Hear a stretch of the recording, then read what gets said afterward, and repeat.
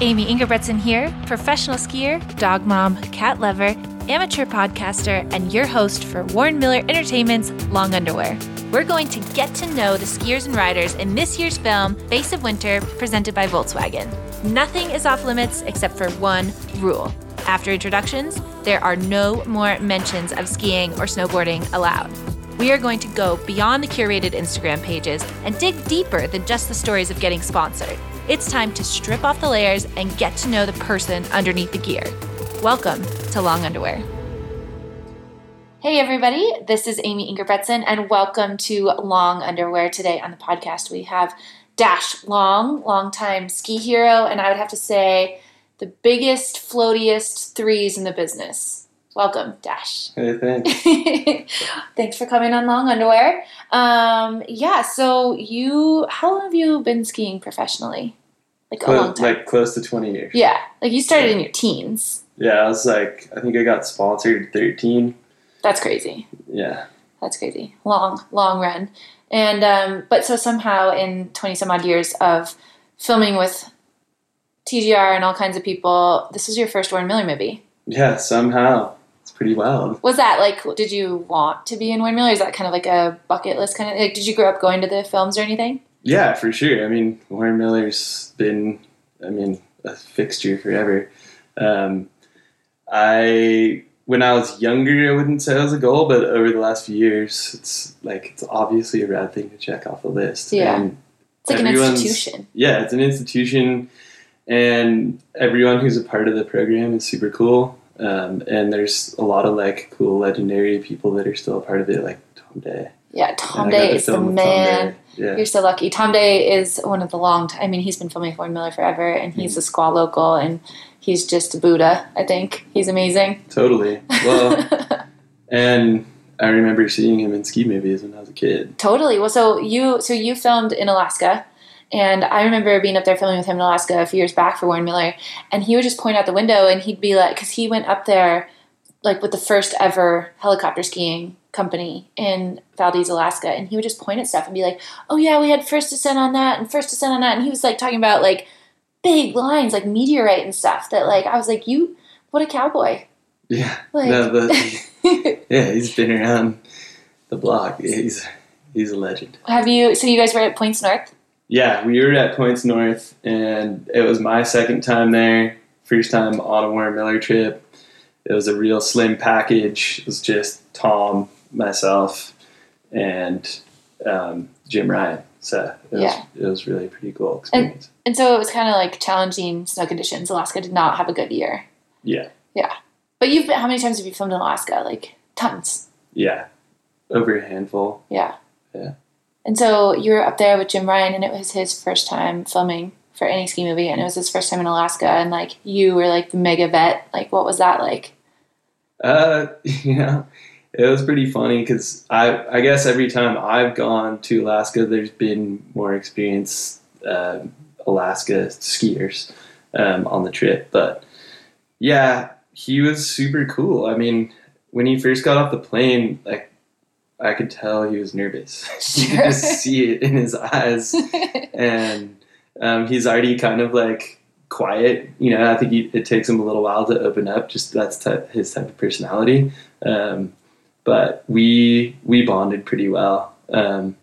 And yeah, I like kind of taking people under my wing a little bit in a sense, Yeah. I'm not one of those guys who's ever been into keeping this for myself. It's it's all about, having fun with your friends and making something cool happen. And you need a team of people to pull that off. Totally. So, and it's all about bringing new guys in. And there's nothing cooler than seeing hungry guys, especially hungry guys that are humble. There's the other way, and that can be a little tough to be around. Sure. It makes filming a little tough. Yeah. Do you remember your first ski trip to Alaska? Your first film trip up there?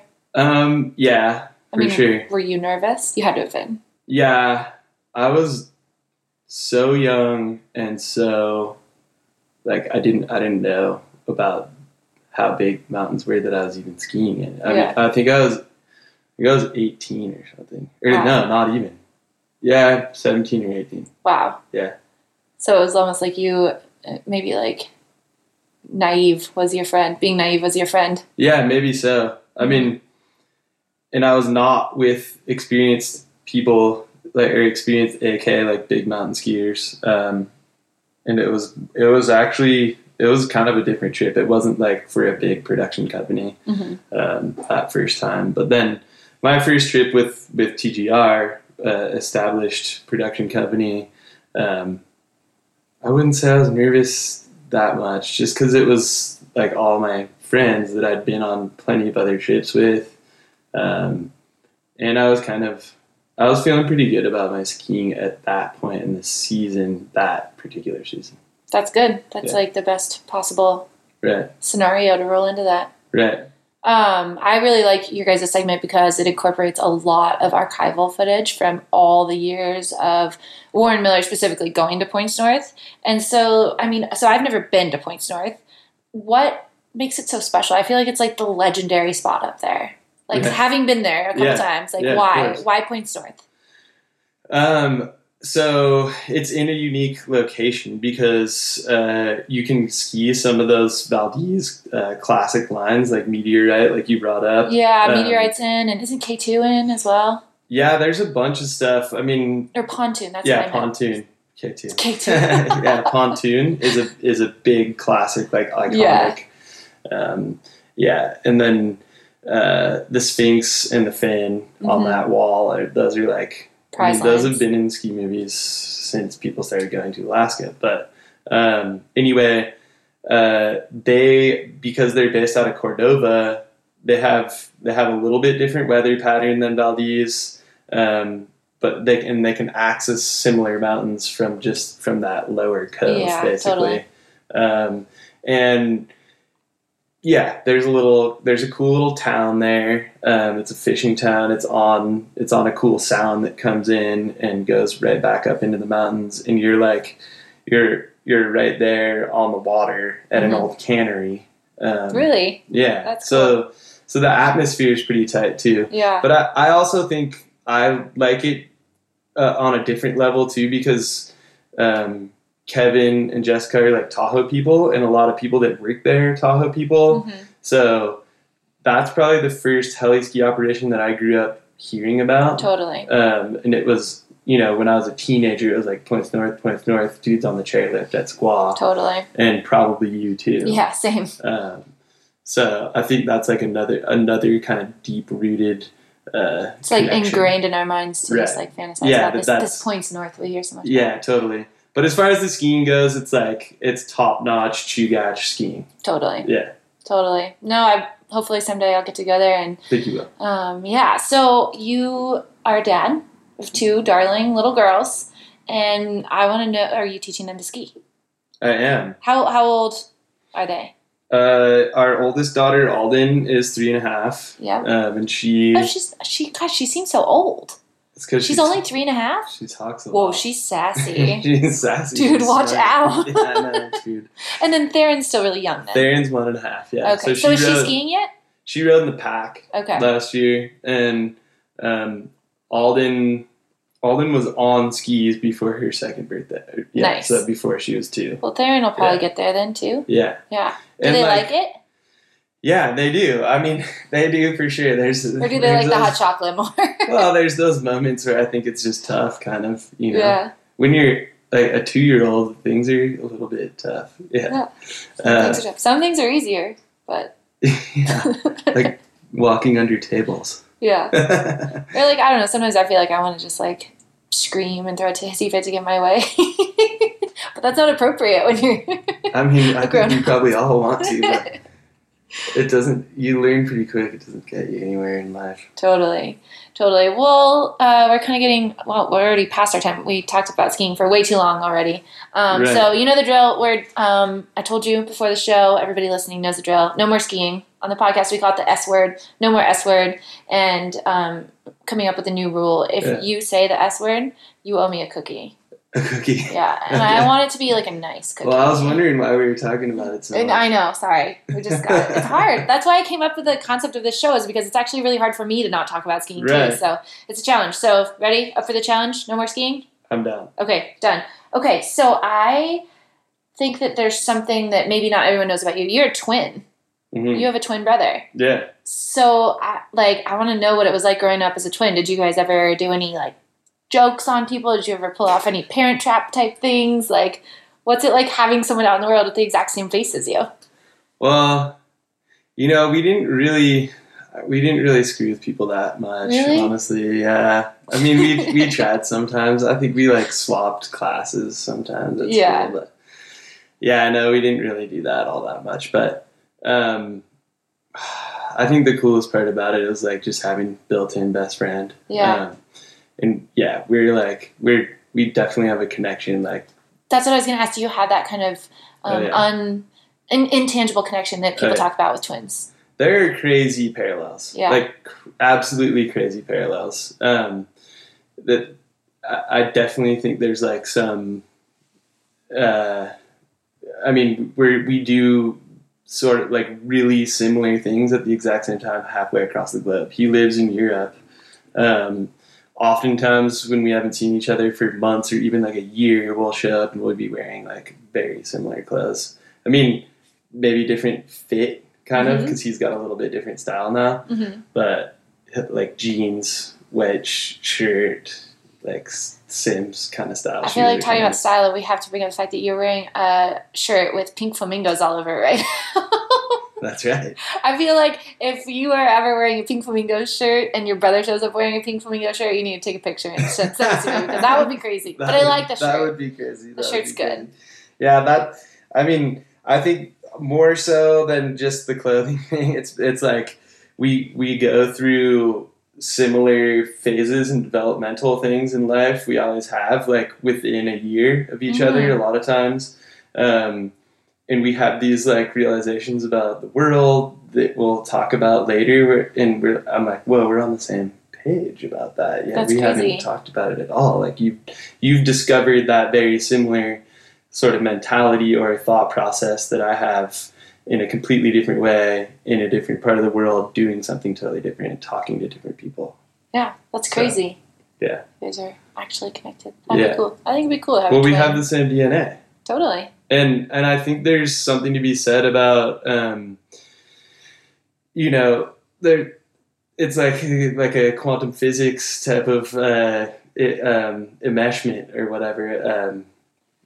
I'm slipping on the term right now, but it's like your molecules are sort of enmeshed in doing something similar, even though they're separated from each other. Totally. Yeah. Totally. Well, that's like a whole world. I mean, it sounds like a sci-fi movie premise right there. But I think it's a really cool thing that...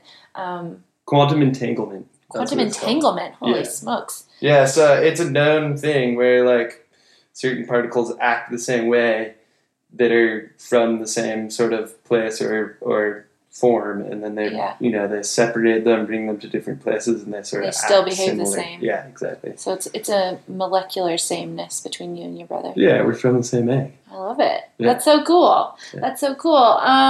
Okay, this like kind of switching gears into like more of like an icebreaker type question or fun exercise. If you, Dash Long, could rule the world for one day, what would you do? Oh, that's an interesting question. I know it's kind of a daunting question, I think, with this at this day and age. But you just had one day to like put something out there. Like, what would it be? Well, I think I'd probably try to somehow send a message that we don't have to worry about the future, and like maybe to stop trying to control everything around you, because things are just going to happen how they're supposed to happen, and sadly, like, they're going to look different than they do now. But, we recently went down this rabbit hole really deep. We did, yeah. No, we talked about it. I've been on this what train. The future is going to look like. Yeah, so. I've been on this train for a while, but I'm like, on one hand, I fully am behind the environmental movement, and like obviously if there's something that we can do, anything we can do to curb our destruction in our wake of just being humans in the 21st century, then that would be cool. But you're also saying like there needs to be some level of like acceptance and maybe almost like kind of blind faith. Yeah, well, I wish there was a mass level of like awareness of what's happening, but we're talking about a problem that's so deeply rooted in every facet of our life. Like totally. Like everything we interact with, everything we touch. I just listened to a podcast about how much water it takes to make a pair of jeans. Yeah. And I was like horrified. I was like, what, now I have to feel bad about wearing jeans? Right. Like, well, just, I mean, everyone's so concerned about burning fossil fuels, yet everything that you touch and interact with in a developed country has likely been made with some sort of petroleum product. Like the list of things that have petroleum in it or are a byproduct of a petroleum product is nearly everything. So to reverse that, I mean, even though that's only happened within the last 100 or so years, I think it would take equally as long to reverse it, if not more. We have people that depend on that system now, and everything that we use, like, and also even in third world countries too. It's not just developed countries; it's like the world. Anyway, so I guess my whole thing is like, do what you can, but this is the path we're on. This is the path that's been sort of laid out now. Well, it's also kind of, I think, what it sounds like it's control what you can, which is your own outlook and your own perspective and your own stress levels and that kind of thing. So if you could figure out a way to move into the future how it's going to be, but have a positive outlook, like that's like all we're going to have. Yeah, essentially is what like you're saying. Yeah, and when it comes to like it sounds so bleak but uplifting at the same time. When it comes to my kids, I just picture them like these little like Star Wars type little princesses that are like fighting for life in this chaotic world that's unfolding, you know what I mean? They're like... Good thing they're tenacious already. Yeah, I kind of just think they're going to be little, like, warriors of sorts, like, just doing cool stuff, saving what they can, saving lives, at least, in a good way, or some sort of, I don't know what it would be. Wow. No pressure for that. Yeah. That's amazing, though. As long as they're having fun, really, it doesn't matter. I think that it's really cool to have this really almost it's realism at its deepest, but still with a positive outlook. Yeah, I mean we're fucked. Yeah. Well, okay. So in light of this idea of your girls becoming little warriors, if you personally had a superpower, what would it be? I think it'd be cool to be able to like swim around and eat plastic and is awesome. Degrade it. Like if I could turn into this gigantic whale that just could like engulf tons and tons of plastic all at once and like have it just come out the back end like this fresh stream of trash compacting, the plastic compacting, eliminating whale. Yeah. This was in the text you sent me the other morning. Yeah, we had a long night of like rabbit hole conversations, and I wake up in the morning to this like very complex text from you, and this idea of being a plastic compacting whale. The craziest thing is after I sent that text to you about the enzymes that can break down plastic, I read an article that somebody's discovered an enzyme that's breaking down plastic right now. So maybe there's hope. Yeah, it's the natural world's working itself out. That's like literally the most generous, non-self-involved superpower wish I've ever heard. It's just like a sick like black whale that freaking mashes trash. I love this. That should be your Halloween costume. Yeah, I can picture it. I love it. Now we just need like maybe my brother could do a sick painting of one of those things. Yeah. Let's do it.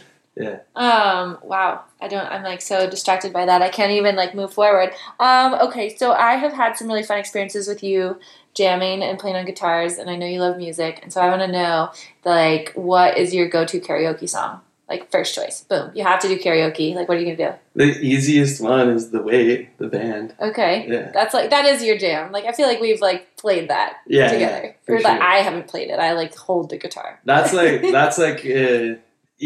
like a theme song. I don't know. That's so true. I feel like if I had thought about that question, I would have known your answer before. Yeah, you probably could have figured that out. Yeah.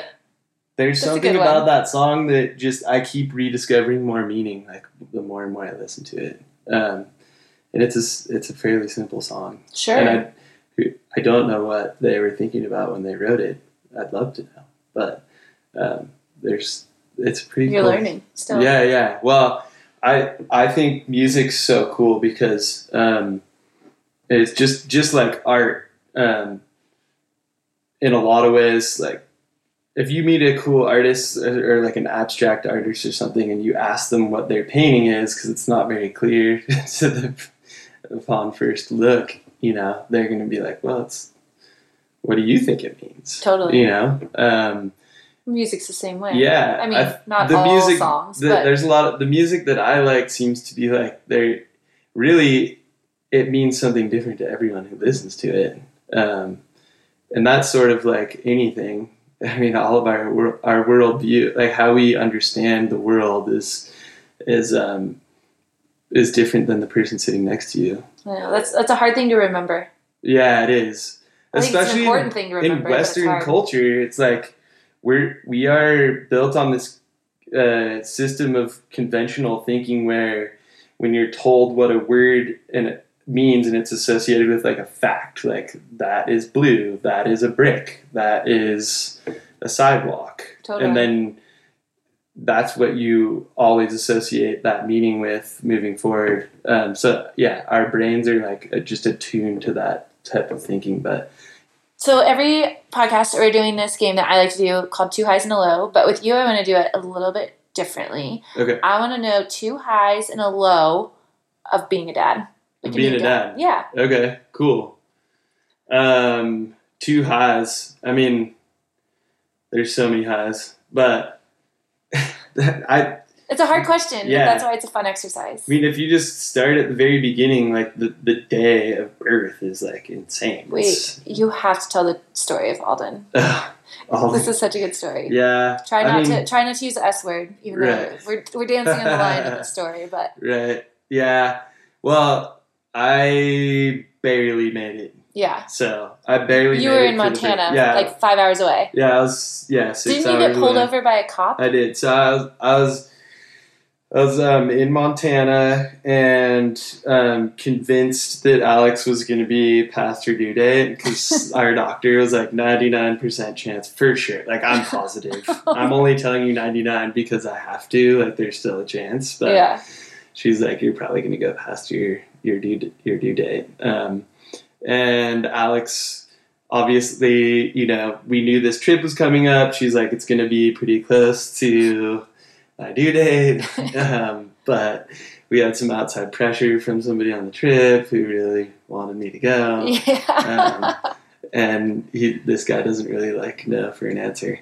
But anyway, not that really matters because I wanted to go. But I ended up,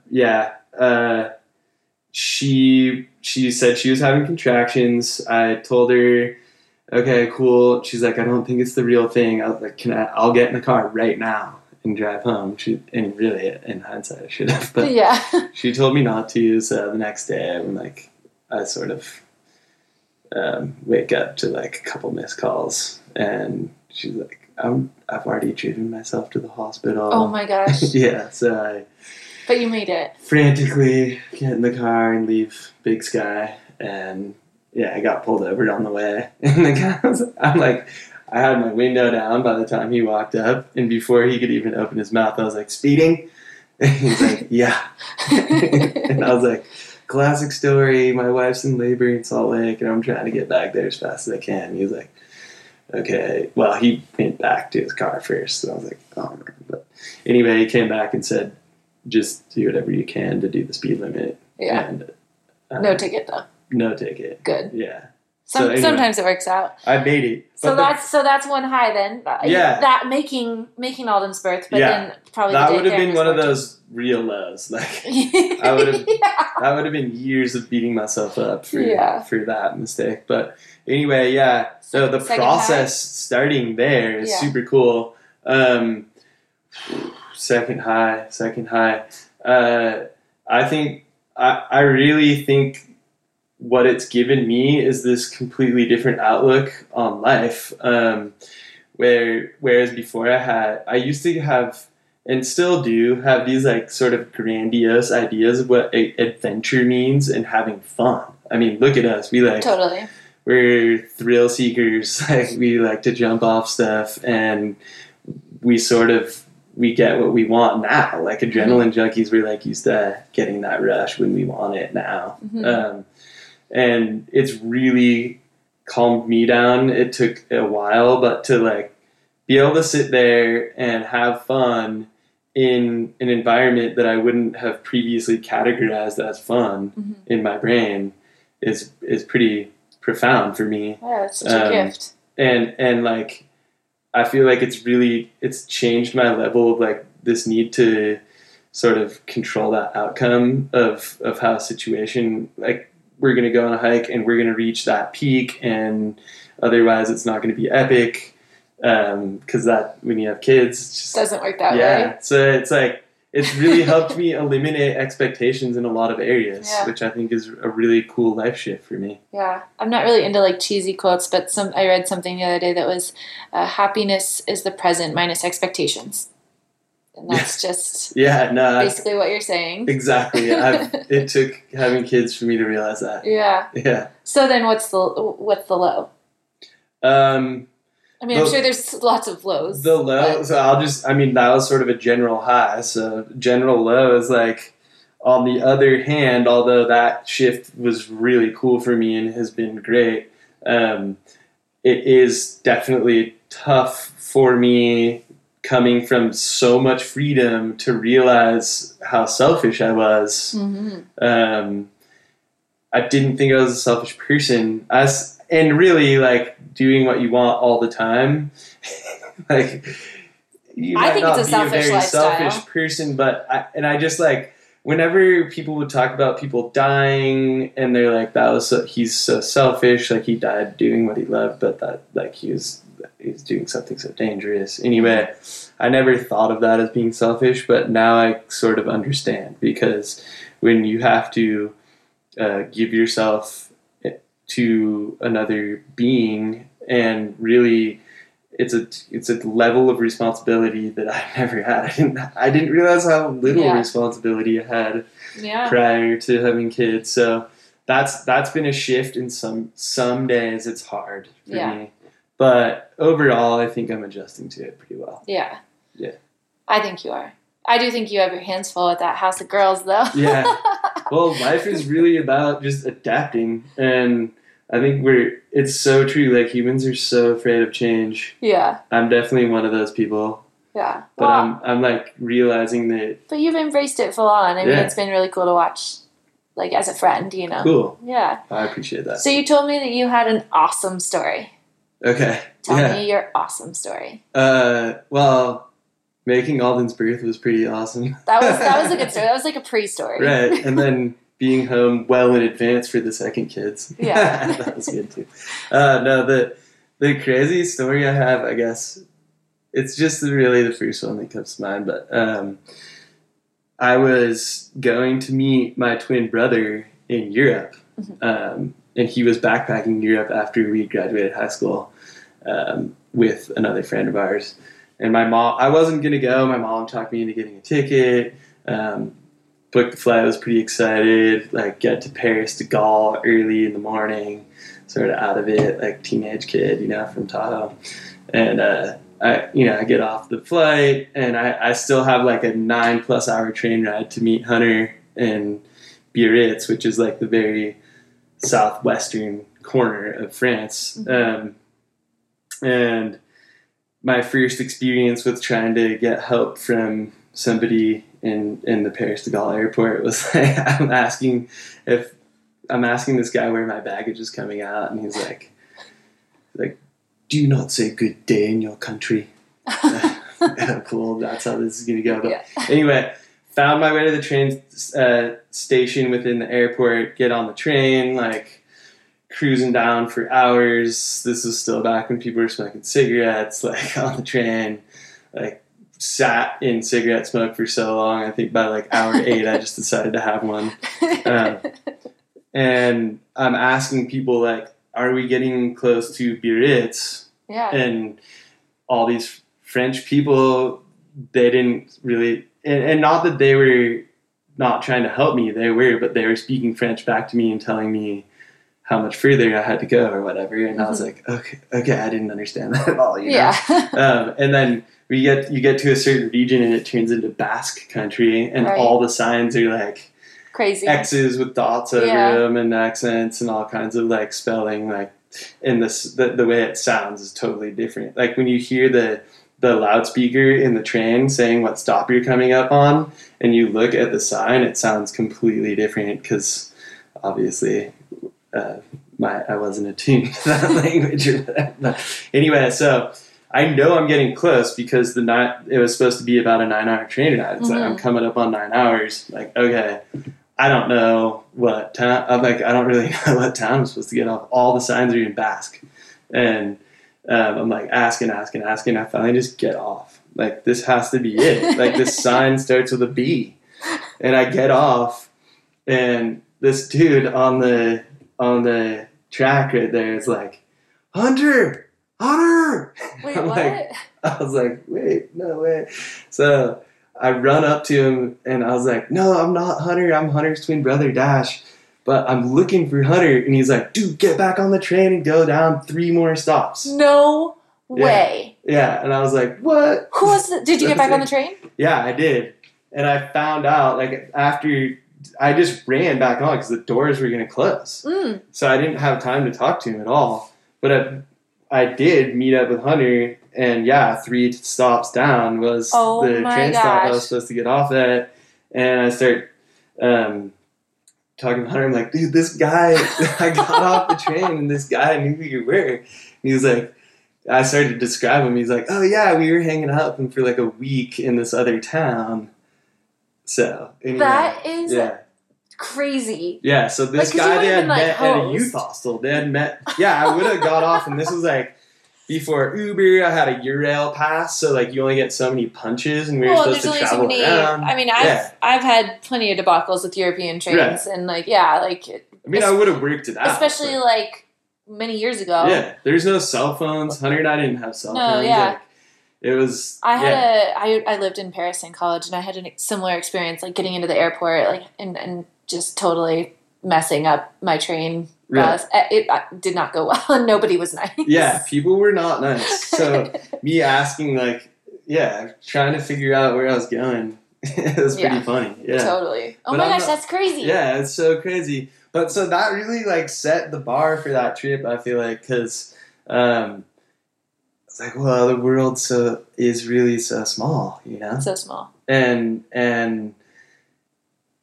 things just work out. Like, things just work out. This circles back to you're ruling the world for a day. If you just let go and let things happen, like oftentimes, if you're not worried about how it's gonna all unfold, it'll come together. Oh man, there's been a couple of the podcast guests that have said things that are like speaking into my mind, and I think that was just one of them. Let go. Yeah, it's a hard one for Americans especially. For sure. Oh my gosh. Well, we've definitely taken up tons of time, and thank you so much for being on the podcast. Yes. And Dash, where can people follow you or find out what you're doing? I really mostly only focus any of my energy on Instagram, so if you look for me there, that'd be cool. At Dash Long? Yeah, it's at _Long. Not Dash Long? Just kidding. That'd be kind of cool though. It should just be a dash. Then long. It's _Long, but don't forget the E on the end. Yep. Yeah, it's not regular long. It's long. No, it's French. It was French. Sure. It was French, and they took the accent off after the war. Copy that. Well, ladies and gentlemen, Dash Long, thank you so much for being here. This podcast was brought to you by Warren Miller Entertainment, who you can follow on social media at Warren Miller ENT to keep the good times rolling. This episode was produced by me, Amy Ingerbretson, as well as Jesse Hackett and Jessica McGee from the Warren Miller team. Art is by Barclay Wyrock, and editing and mixing were done by Jason McDaniel. Music from APM. If you enjoyed this podcast, please be sure to like and subscribe. Even better, leave me a comment or find me on Instagram at @Ingerbretson and shoot me a note. I would love to hear y'all's thoughts. Don't miss Face of Winter, presented by Volkswagen. I am sure it's coming to a theater near you soon. Until next time, everyone please start doing your snow dances, and we'll catch you next time on Long Underwear.